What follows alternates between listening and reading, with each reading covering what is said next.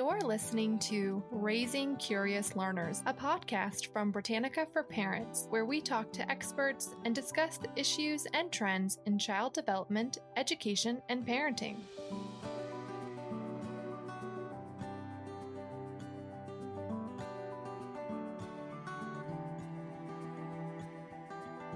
Welcome back to Raising Curious Learners. I'm Elizabeth Romanski, and my co-host, as usual, is Ann Gatzkowski. We're continuing a conversation that we started on the last episode of the show, but one that we've been having for a long time at Britannica for Parents, and that is, how do we address inequity in education, both as an organization and as parents?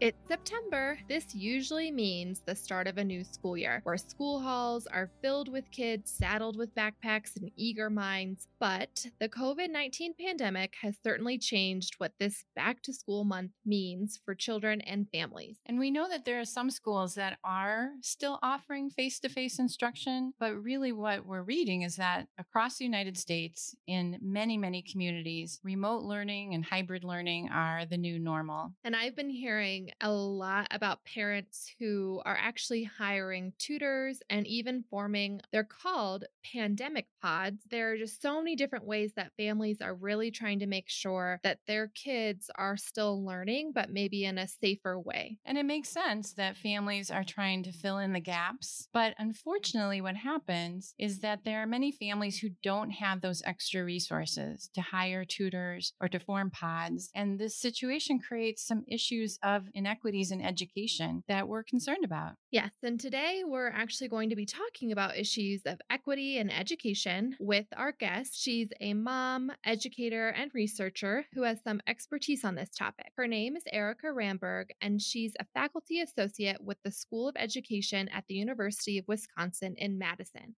Hi, Erica. Hi, nice to be with y'all today. Thanks so much for having me. Thanks for joining us. Yeah, welcome, Erica. We're so glad you could join us. I'm especially happy to talk to you today. I've been talking to a lot of parents in Madison, Wisconsin, about equity in education. There are a lot of interesting projects and initiatives going on there. But I thought of you because of my experience working with you and getting to know your family when I was a school director in Madison several years ago. And you made quite an impression on me. We were having a school carnival with lots of, carnival games and things to do outdoors. And the school had arranged for a police officer to come and park the squad car in the parking lot so that the children could meet the police officers. And you brought to my attention, very appropriately and discreetly, brought to my attention that having a police officer meet the families might not always be a welcome experience or a positive experience for all families, depending on their previous experiences with police officers. And I honestly hadn't thought about that in advance. And that was such an important moment for me as an educator to hear that from you as a parent. And it made me especially interested in talking to you today. I remember that and being nervous to communicate that to you, but it also felt really important thing to share. Well, I know you're an educator, but you're also a mom who thinks about issues of diversity, equity, and inclusion as a parent as well as an educator. To get us started, I wonder if you could maybe wear your educator hat for a minute and just talk in general about what are some of the core issues of equity in education and how the pandemic has made those either more apparent or even worsen those issues. Certainly. I mean, how much time do you have, right? Unfortunately, right, the inequity issues in education in our schools are kind of vast, and they're deep and have some long histories that are unfortunate. I think one of the main ones that I think about is just the denial of educational opportunity that happens to Black families, families of color, Indigenous families over time. There has been a real gap in what is offered to families. And we see that in the way schools are resourced, that schools in suburban areas or in more well-off areas of cities end up with more resources because families bring those resources in those school communities. And then within our education system, we know we've heard about the school to prison pipeline. So we know that children children, once they are in the school building and in our education system, are treated differently. Their relationships with teachers are different. So our Black students, our children of color, are being disciplined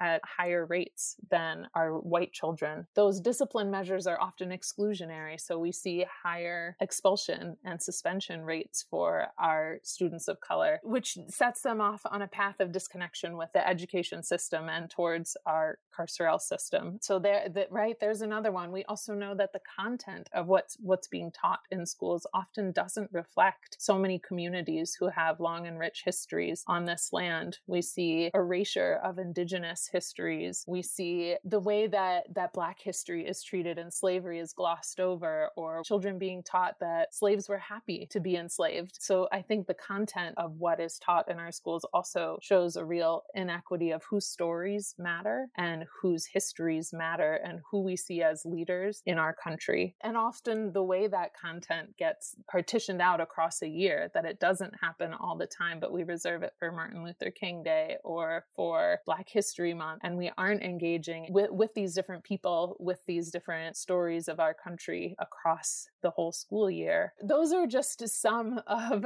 the ideas that come to me immediately when I think about inequities in education. And isn't one of the core reasons for inequities in funding, doesn't that come down often to property taxes in different communities? Yeah, I mean, I'm no expert on the funding systems of schools, and I know that there are measures at state and federal levels to equalize some of that. But yeah, there are the formal measures of property taxes and how those get given out back to schools. And another one in this moment that I really think about is enrollment. We're facing a crisis of enrollment in schools and whether people are deciding to stick with their public schools right now in pandemic times. And so maybe not everyone knows this. My husband the other day was like, I don't think I would know that unless I knew you.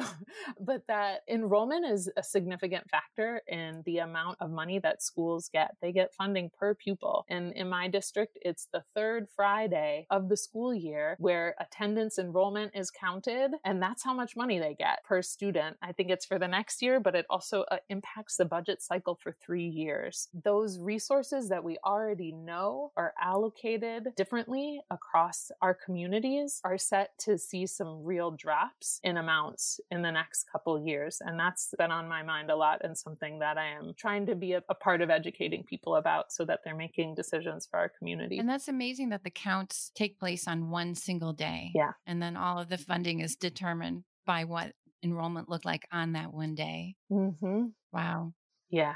So you were saying that because of the pandemic, you're seeing a drop in enrollment. I mean, are you aware, is that even if the school's trying to do a remote or hybrid learning, or is it just in school enrollment? I think it's enrolled with the district. So I know that some districts are offering families all virtual. And if they have enrolled in that, I'm assuming that they will get that money. I know in Wisconsin, there's like a state level all virtual charter school that you can sign up to, but I guess that's charter. So the funding goes towards the school, not towards a community investment in public education. So it sounds like there are a lot of reasons why a public school might lose funding right now. The family might choose a charter school. A family might choose to homeschool. A family might form a pandemic pod and not enroll at the public school. All of these situations could create funding problems for a community, not just now, but it sounds like in the future too. Yeah. I mean, that is my understanding of one of the repercussions of this. And I think another one that I've been thinking about when I knew I was going to be talking with y'all is also pulling away from our public schools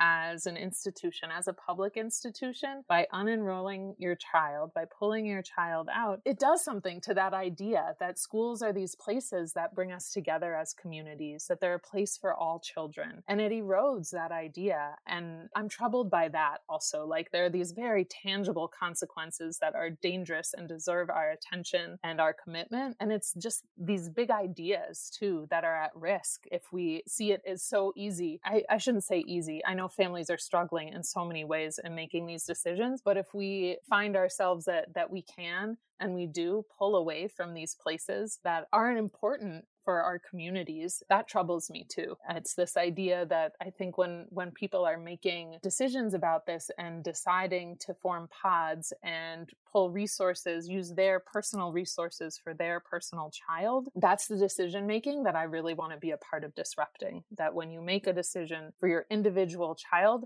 you are abandoning a sense of community and a sense of collectivity, and that we are in this moment together and that we always have been. And the individual decisions you make have consequences for our community. So it sounds like the advice from you and from other educators and parents who are concerned about the public schools and about equity in education, the advice is to stick with your public school, to register your child, even if you're going to be using other kinds of enrichment or supplemental education strategies this year, but to enroll and to be part of that community. Yeah. I mean, that is, to me, is a really baseline thing to do right now, is to stay enrolled. Mm-hmm. So what about the districts that are mandating in-person learning? They're not doing a hybrid approach unless there is, a severe autoimmune issue or immunocompromised issue. You have to go in person. What are parents' options in that sense? Because I know it's important to stay in school, but it's also where their hands are tied because they don't necessarily feel it's safe to send their kid to school. That is a great question. I appreciate the push on that, because I think right now in this moment, that is a consequence of being in person, is sacrificing health. Mm-hmm. I think in any of these situations that feel complicated, I would always suggest reaching out and asking questions of that school and of that district to see what other options are available, and having that really honest conversation that you want to stay invested in public schools. That's something you believe in, and that's something you think is important, and you're needing to really think about the safety of your family. So what options are there for you to continue to support the public schools while also keeping your family safe? I guarantee if that is a situation you find yourself in, there are other families who are in the same boat, who share those values of remaining invested and who are looking for their other options too about how to do it safely. Mm-hmm. And then I guess I would also say that there are other lines of work you can be doing in terms of helping. Anne talked about a resource that she's looked at that came out of Madison, Wisconsin. There's a PTO here that's been really active in putting together resources and calling for equity action right now. Mm-hmm. And I have really drawn on their expertise in what they have pulled together. And one of their recommendations, which makes a lot of sense, is that part of our work in being equitable now is for advocating for what our schools need and what our communities need at the state level, also to get resources to mitigate the spread of COVID. Mm-hmm. So if that is a part of our work now, that's also really important. And it is really great to hear about families coming together and forming sometimes formal groups for advocating for their children's needs, for their community and their school's needs, or even coming together informally and sharing information, encouraging each other. It's harder to do now because we can't meet face to face, but it is great to hear that there are some grassroots efforts going on in communities to really support all families. Definitely. Erica, tell us about your experience as a parent and your family. What are some of the challenges that you've encountered? Well, so my children, I have an 8-year-old, a rising third grader, and a new kindergartner. So, goodness, it's, and I have the privilege of still having a job full time, and so does my partner. So, it's been a lot of navigating schedules to make bigger pockets of free time that we can be with our kids during the day. I tend to be a night owl, so I stay up late and my husband gets up early and we work it out that way. It's really forced us to lean into our kids' independence sometimes and to say, hey, you can do this. You can find something to do for the next hour. Mm-hmm. I have to go do something else now too. And in some ways I've appreciated the chance to do that and expect that from them and have them live up to those expectations. And to also show them that, I think about it from a gendered sense, like I am a woman and I value what I get from my work, and to have them so readily have to see that and see me prioritize that sometimes over meeting whatever need they might have in the moment. I feel like that can be an important thing for them to see too. But no, it's hard. it's hard. There's Yeah. a lot of mixed feelings of like guilt for not giving everything that it deserves. And I Yeah. think a lot of frustration that we are not set up in a society right now to be able to hit pause enough for everyone to be able to take care of themselves and their families and their community and the work drive also. It just doesn't all align right now for sure. And that is hard. Yeah. It brings to the forefront how you always hear you have to just take a break, take a breather for yourself. Back when it was a lot easier, you kind of were like, oh, yeah, yeah. And now you want to be able to take a breath, and it's very, very difficult. It is. It demands different things from us in our routines and the ways of relating with each other. I also really want to acknowledge that I am so privileged, right, to have that job right now and to feel like satisfied with what my job brings me. I know I'm speaking from a place of real privilege with that. You know, I know that you are deeply committed to equity and inclusion. Have there been any examples you can think of where you chose the uncomfortable choice or the difficult choice because you wanted to either demonstrate to your children what's important to you or just because you felt like it was the right thing? Sure. I think in this moment with the pandemic pods and like, how are we providing these educational experiences that we want for our children? I mean, I felt that pull of like, well, let me get this extra person or this extra program that can be a part of our lives and that'll be really enriching for my kids. And especially like when I get those emails about this thing or I hear from a neighbor about that thing, I can feel that inside me, that this urge to do this for my child. And usually when I feel that way, I've felt it enough times now. It's a familiar like pull for me that I can pause myself and examine it and think like, just because this sounds like a neat opportunity, does that mean it is an opportunity? Does that mean it's an opportunity that I want to take up for my kid? And what are the consequences of me choosing that for our family? One example over the summer I think about is pools. There are private pools, and in Madison, we now have a public pool. And the decision where a private pool that is very close to us, they were open during this time, that we probably could have afforded, but we didn't go there. We did drop in at the public pool because it was important for us to invest in this public good, to have this experience where we weren't putting more resources into one place. A private pool is already sort of a well-resourced space, and to keep adding our resources to it didn't feel like something we wanted to do. I think more connected to the education moment that we're in is that our kids were enrolled in after school, and that after school program solicited all the families to see if they would do at school like in-person supported virtual learning. The kids would be expected to engage with what the teacher was giving them online, but they would have other support. They would have whoever the counselors were, the after school workers were. Of course, when I saw that, I was like, oh, is that something we should do? Do I want that for our kids? Again, that feeling of like, okay, pause. What does that mean to take a seat in that position? Do we really have to do that? Who else might benefit from having that seat that our kids would take up? And then in being connected to some of the work happening at our school, understanding that they were trying to reserve seats in that programming at the school for more vulnerable kids. So instead of signing our kids up right away to be in those spaces, because of course that would have been more convenient to us getting our work done and carrying on with the other expectations of our lives, we were able to pause and say, no, we shouldn't take that space.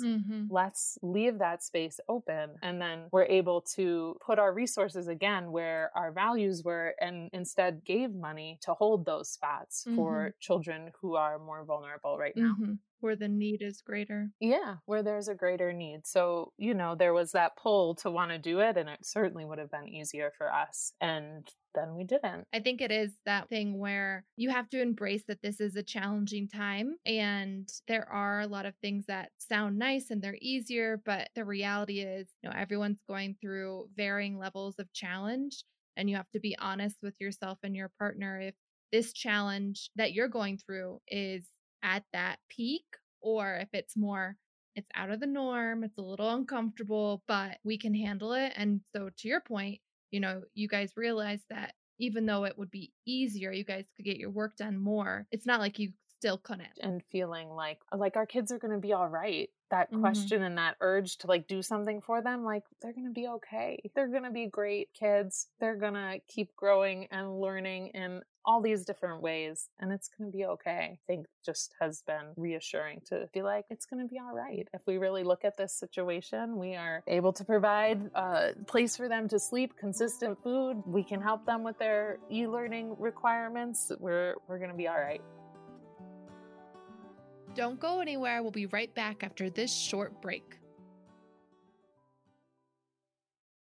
Greetings, Expeditioners! This episode is brought to you by Expedition Learn, Britannica's activity-based learning tool for children ages 5 to 12. Expedition Learn is focused on teaching kids how to learn instead of just what to learn, making it the perfect companion to online or blended classrooms. Blast off to your kids' full potential and go to Britannica.com/expedition to get 30% off today.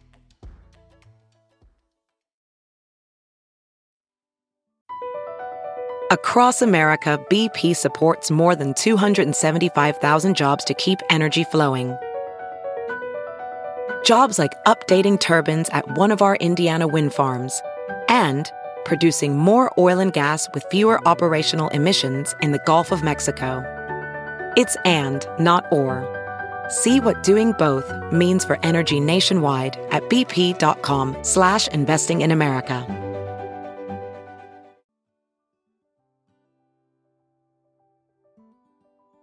Have you been approached by other parents to do like a pod, and like maybe turn that down or something similar? I think people know me enough not to ask me to do that kind of thing. I haven't been approached about pods. I've thought a lot about what I might say if people have approached me about pods. And that part of it is what I feel like is I want to wait and see what schooling is really going to be like and how my kids are going to be experiencing it. I think one thing that can happen in this moment is we take a little bit of information and data that we have from our family's experience in the spring, and we just go with that information and a feeling of there's a scarcity of resources, like those enriching educational experiences are limited now, and I have to grab that for my kid if my kid's going to have access to it. I think if I'm approached or when that happens, I think it's a matter of me sort of saying, I want to wait and see what it's like. I want to wait and connect with my classroom community, my kids' classroom community, to see if we can use that space that does pull us together as a community and build from there. And that's the way I want to move forward with any sort of podding that might happen, that it's through and in partnership with schools. And our school is a somewhat diverse school economically, racially, and to make sure that the resources that I might be able to leverage to benefit my personal kids are leveraged to benefit more kids.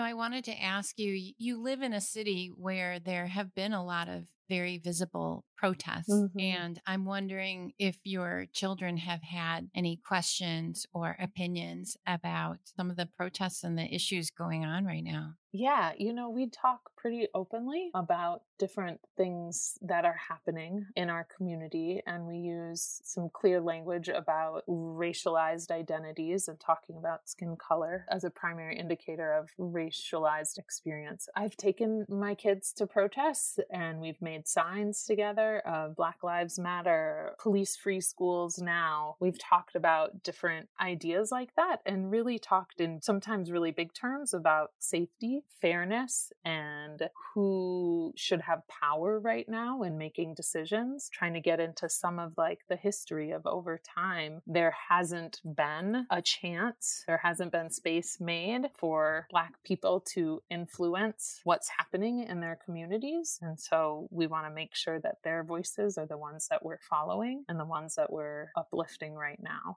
And a reason why I talk with my kids about that, and maybe this is an example also of like making the hard choice, I want my kids to feel a sense of innocence in the world. Like I want my children to feel carefree and that the world is a good place.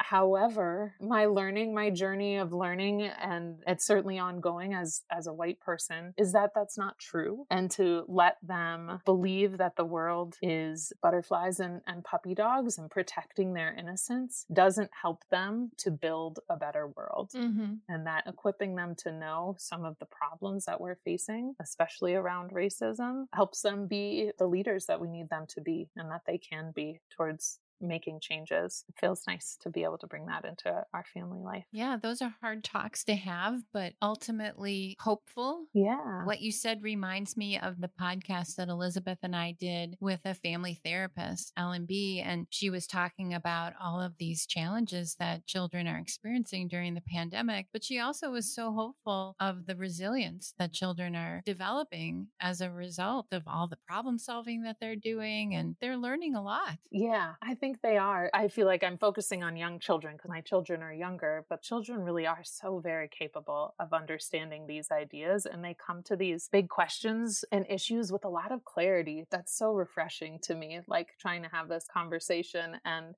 well, that's not right. Like, why did that police officer do that? Why would they think that about that person? And to me, it's very hopeful to hear a child be able to just like, well, we shouldn't do that. It's like, all right, next step is how do we make sure we don't?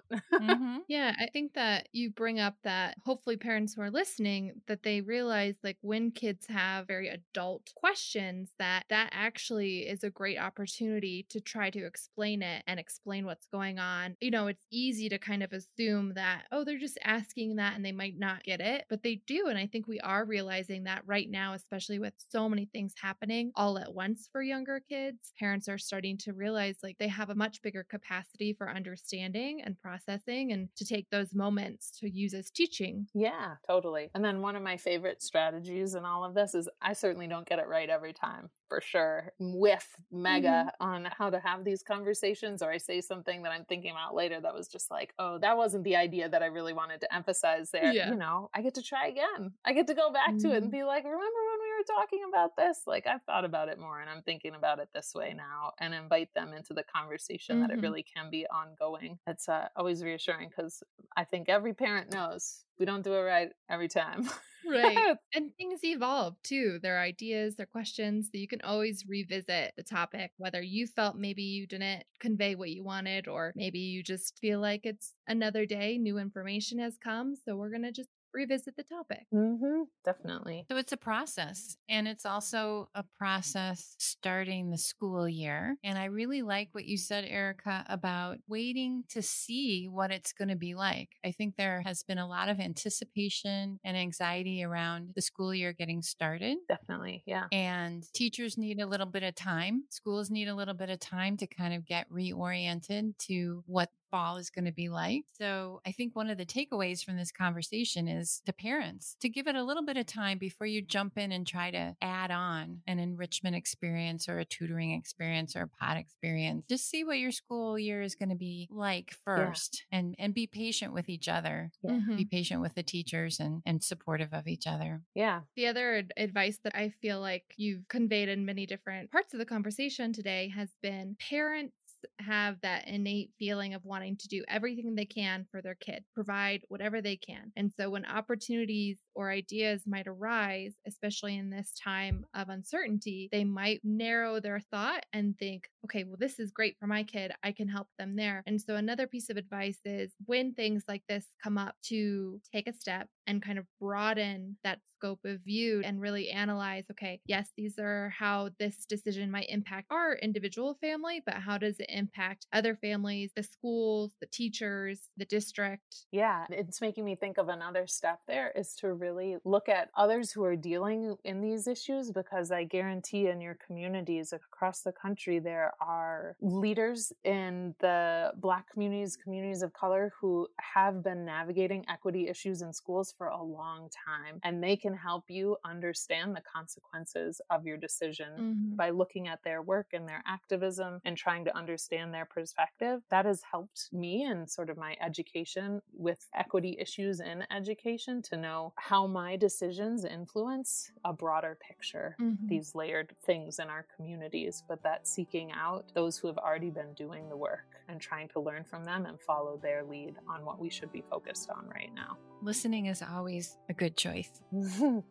Erica, thank you so much for speaking with us today. I know these issues of equity in education are important to us all, and we've learned a lot and we've reflected a lot, and thank you for speaking with us. You're so welcome. It was really a pleasure. I feel like I learn every time I'm talking about this, so thanks for the opportunity.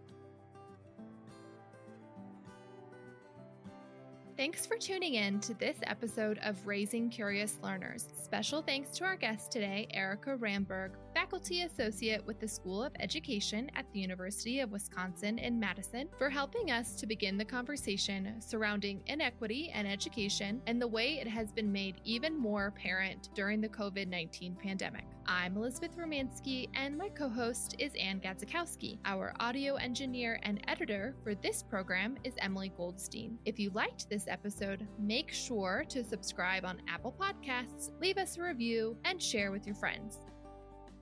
This program is copyrighted by Encyclopedia Britannica Incorporated, all rights reserved.